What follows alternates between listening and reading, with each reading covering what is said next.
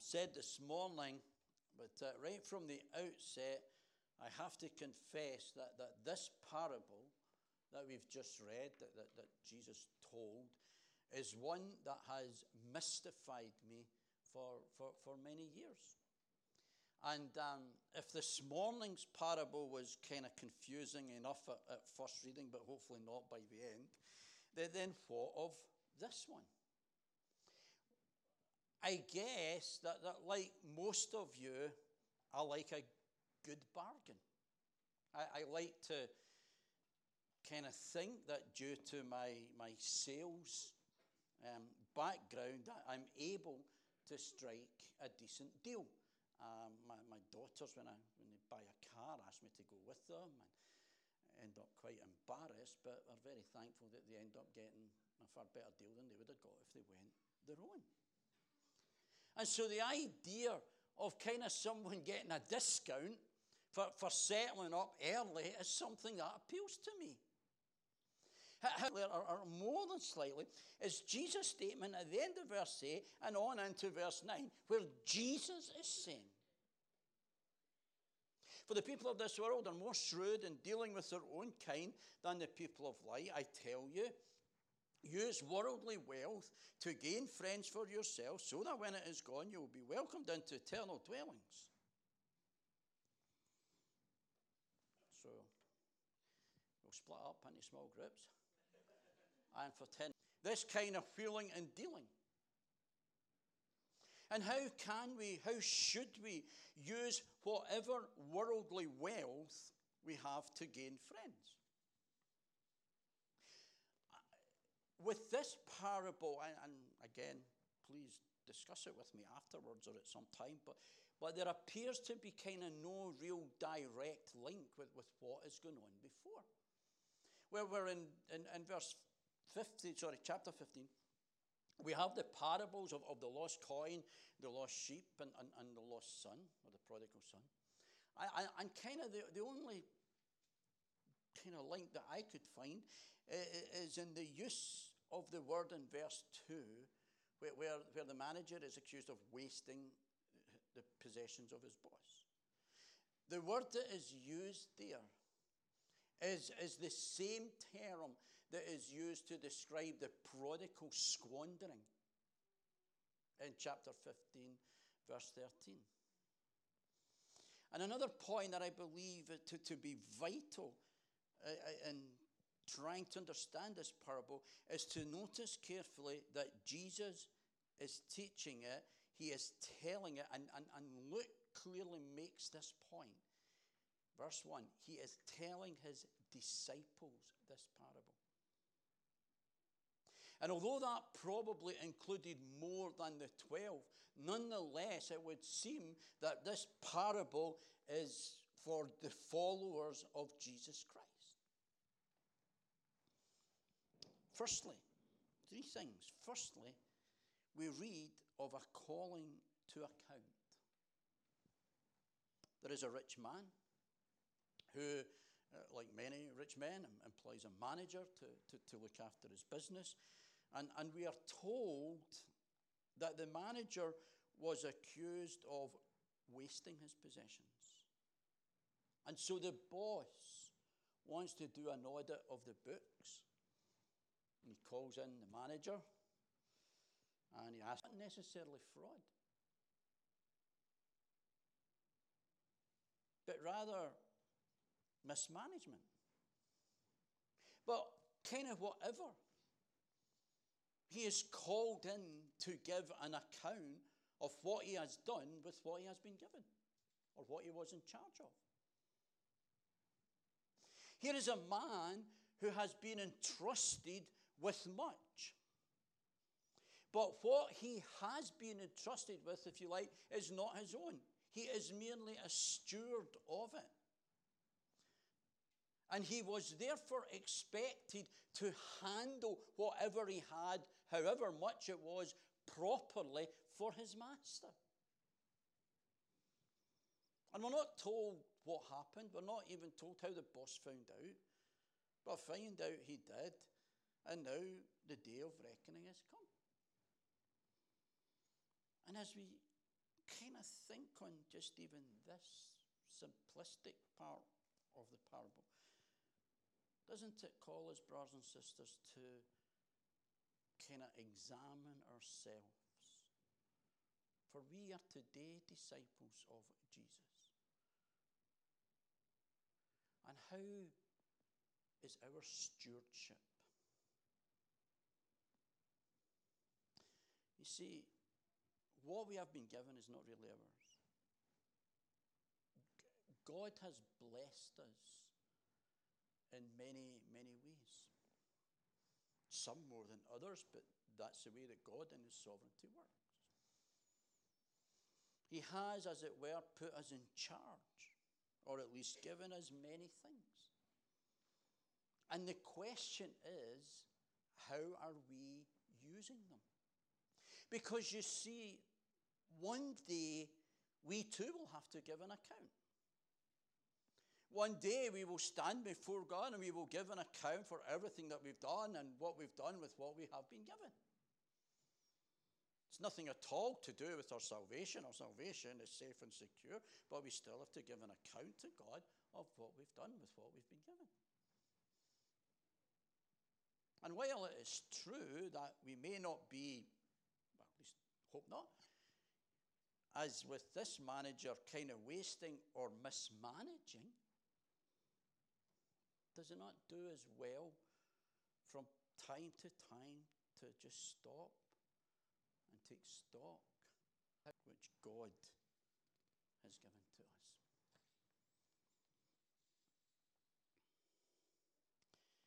Whether that be our time. Time just seems to fly by just now. But what are we doing with it? What about our resources? What are we using them for?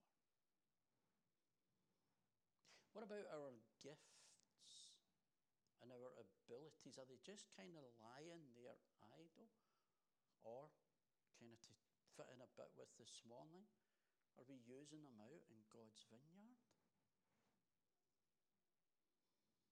All that we have comes from God. And we must be careful of how we use it. This manager was not, and he was now having to give an account for it. And he realizes that actually he's in a pretty serious situation. He's about to lose his job. And he was not strong enough to either turn to manual labour, and he was too proud to beg. But he'd been called to account. His day of reckoning was there. What's he going to do? Well, we see, not only called to account, we see that he had a plan of action. What he is doing here, and as much as I can understand this part, what he is doing here is preparing for the future. Very soon he's going to need help, because very soon he's going to be out of work, and there was no kind of unemployment benefit or anything in these days. He needed help. And verse 4 makes that clear. And in verses 5 to 8, we're told what he did. He gets the debtors together. And I happen to think that the two debtors that we are introduced to were just kind of two of many. And he gives to these two debtors, if you like, as long as they settle quickly. It's not unknown today. Get a bank loan, phone your bank up and ask for a quick settlement figure. I kind of see where he's coming from. And I also see the benefit to those who settled up early. Some of them say 50%. Yeah, was it for him to do this. It wasn't him who was owed the money. And yet, what we find is the boss commended him for being shrewd. But then Jesus tells us two apparently quite puzzling things. The first we, in the main, probably get and agree with, where Jesus says the people of this world as opposed to kingdom people. And remember, Jesus is speaking to kingdom people here. But the people of this world are more shrewd in dealing with their own kind than are people of the light. Kind of paraphrased, it would seem here that Jesus is saying non-Christians are more shrewd in dealing with non-Christians than Christians are with non-Christians.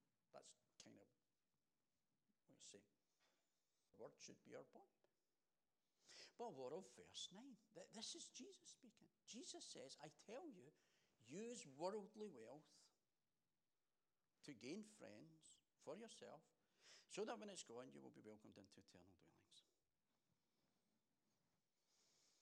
Now, we need to grasp that the dishonest man or the shrewd manager has been praised not for dishonesty, but for his shrewdness. And particularly for his shrewdness in planning ahead for the future. Now again, a little background help may prove helpful, because some of the scholars tell us that it was not uncommon in this situation to reduce what was owed, particularly if there had been kind of unfavorable weather conditions that affected the harvest. So he's not being dishonest. There is also the thought, again, and more than one commentary, that perhaps what the manager was doing was forgoing some of his commission. And if we take that, then that would illustrate what Jesus' point is, that we are to use the resources that God has given us wisely. It also means that Jesus is not using an example of dishonesty to make his point. How could Jesus possibly do that? However, in kind of whatever the situation was, it is that statement by Jesus in verse 9 I want us to consider. I tell you, use worldly wealth to gain friends, so that when it's gone, you'll be welcomed into eternal dwelling. This steward knew that there was nothing that he could do about the past, but he could prepare for the future. And it is really important that we see, as I said, Jesus does not commend him for either unity. We are not, as kingdom people, we are not, as disciples of Jesus, to be saying, or what Jesus is saying, is that worldly people, they show more astuteness, more shrewdness, that they make the most of opportunities, more than the people of the light, Jesus' disciples, do, especially in relation to planning for the future. What way are you using your wealth to prepare for the future? We'll come to that in a minute. And what Jesus wants us, as his disciples today, as kingdom people, as people of the light, is to make the most of opportunities that we have. Using, if you like, what wealth we may have. How can we do that? Well, we can help to support as his disciples, as children of the light, to make provision for the future, not just for ourselves. That's important, of course it is. But I think here there is a call to help through our wealth, the work, and the support of the gospel elsewhere. Who knows? If that support you gave that enabled a Bible to be bought in some far-off country, or that mission that you faithfully support, not just with your prayers, which of course is important, but also with your finance, which is important. Are we using our wealth to further the kingdom? And we need to be wise in how we do it and who we support. We need to even be, dare I say it, shrewd. I get phone calls, emails, letters through the door and into my email box just about every day from all kinds of different Christian organizations and maybe not Christian organizations asking for money. You need to be shrewd. Because you see, one day, kind of our life's going to end. Don't sound too morbid, but the one certainty is that one day we're all going to die. Yes, use our wealth, use our resources to make friends that you might never meet till you get to glory.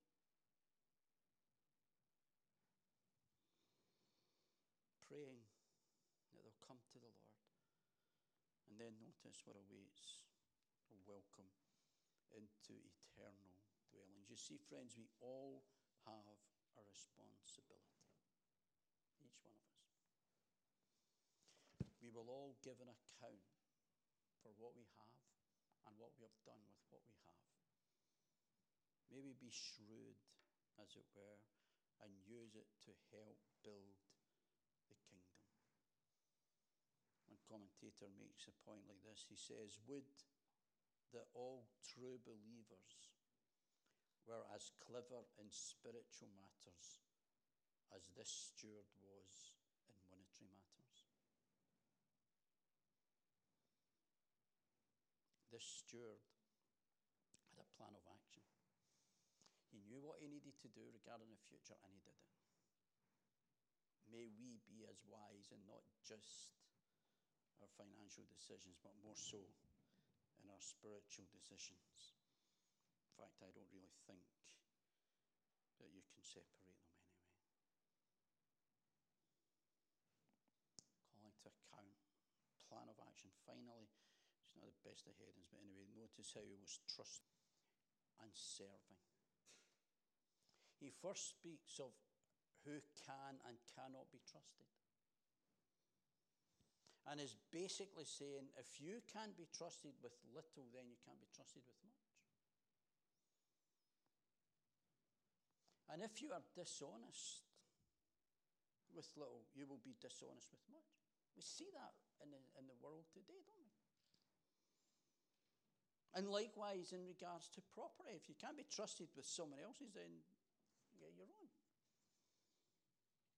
You see, all of this boils down, brothers and sisters, to a matter of character. Indeed, a matter of the heart. You are either trustworthy or you're not. You're either honest or you're not. You're either true to your word or you're not. And as children of the light, we are to be. And notice the spiritual aspect when Jesus says, if you can't be trusted with worldly wealth, who will trust you with true riches?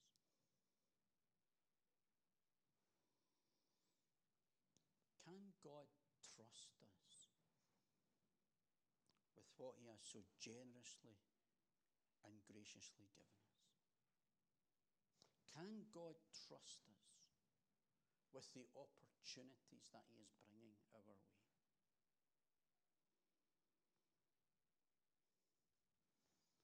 And are we using the resources that we have, the assets that we have, call them what we may?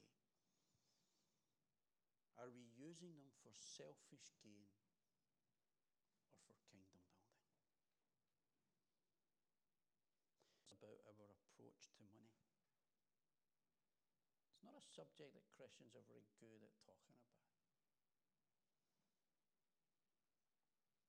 I think, because very often it can bring us into conflict.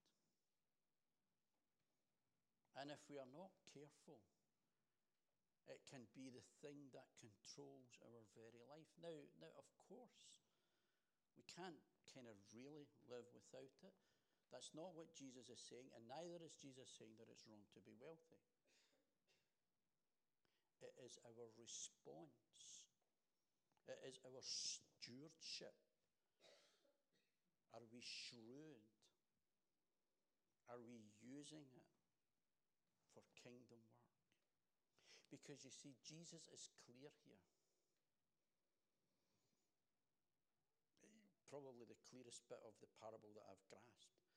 We cannot serve two masters.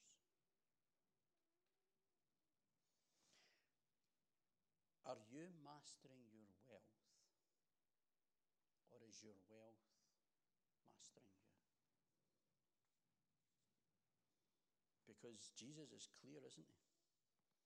Verse 13, we cannot serve two masters. I believe that this is a call, and remember, Jesus is speaking to his disciples. This is a call to be wholly devoted to God. To put him first in everything, in every aspect of our life. I said before, if he's not Lord of all, he's not Lord at all. And that includes being Lord of our bank account and of everything that we have. See, Jesus, the words that Jesus uses here in verse 13 are very similar to the same words that he uses in the Sermon on the Mount in Matthew 6:24. And in Matthew 6:24, as the Sermon on the Mount draws to a close, there he uses them in the context of storing up treasure in heaven. And that's what he's talking about here. Investing in kingdom work. Found it interesting as I was trying to get my head around this parable, and very challenging to see that. Notice what Jesus says in verse 13. Jesus doesn't say, he does not say you must not serve both God and money. That would be a command. Right? And maybe we would expect, but notice what he says. He says you cannot. You cannot. It can't be done. It cannot be done. It is impossible. In the matter of possessions, wealth, and money, think on Ananias and Sapphira. Think on Judas for 30 pieces of silver. Wealth got the better of them, and they paid the ultimate price.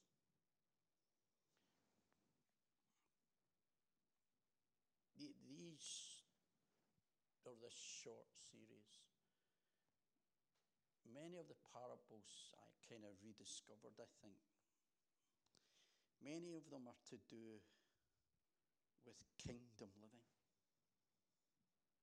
And they all present, do they not, real challenging words that call for action.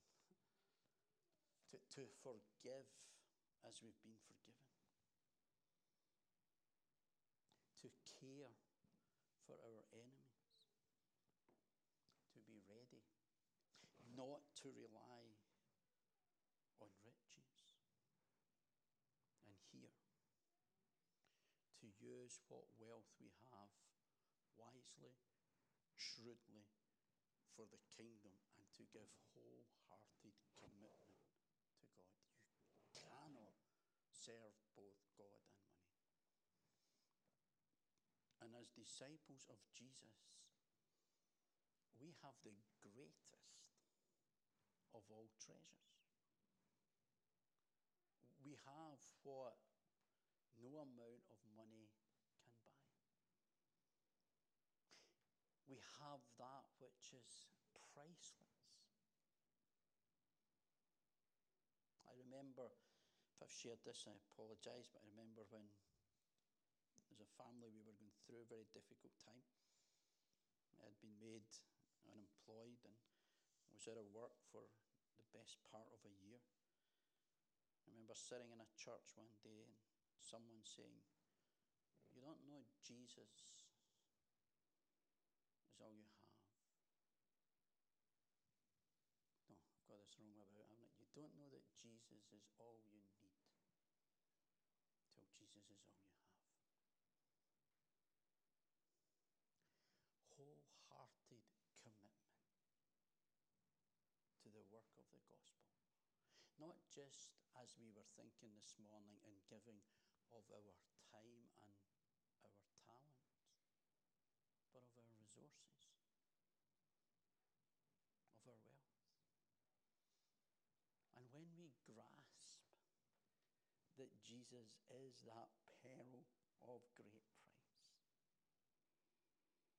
then we will be willing to open up our hearts and our wallets and our purses in order that the task of making the gospel may be known everywhere. Jesus. All for Jesus.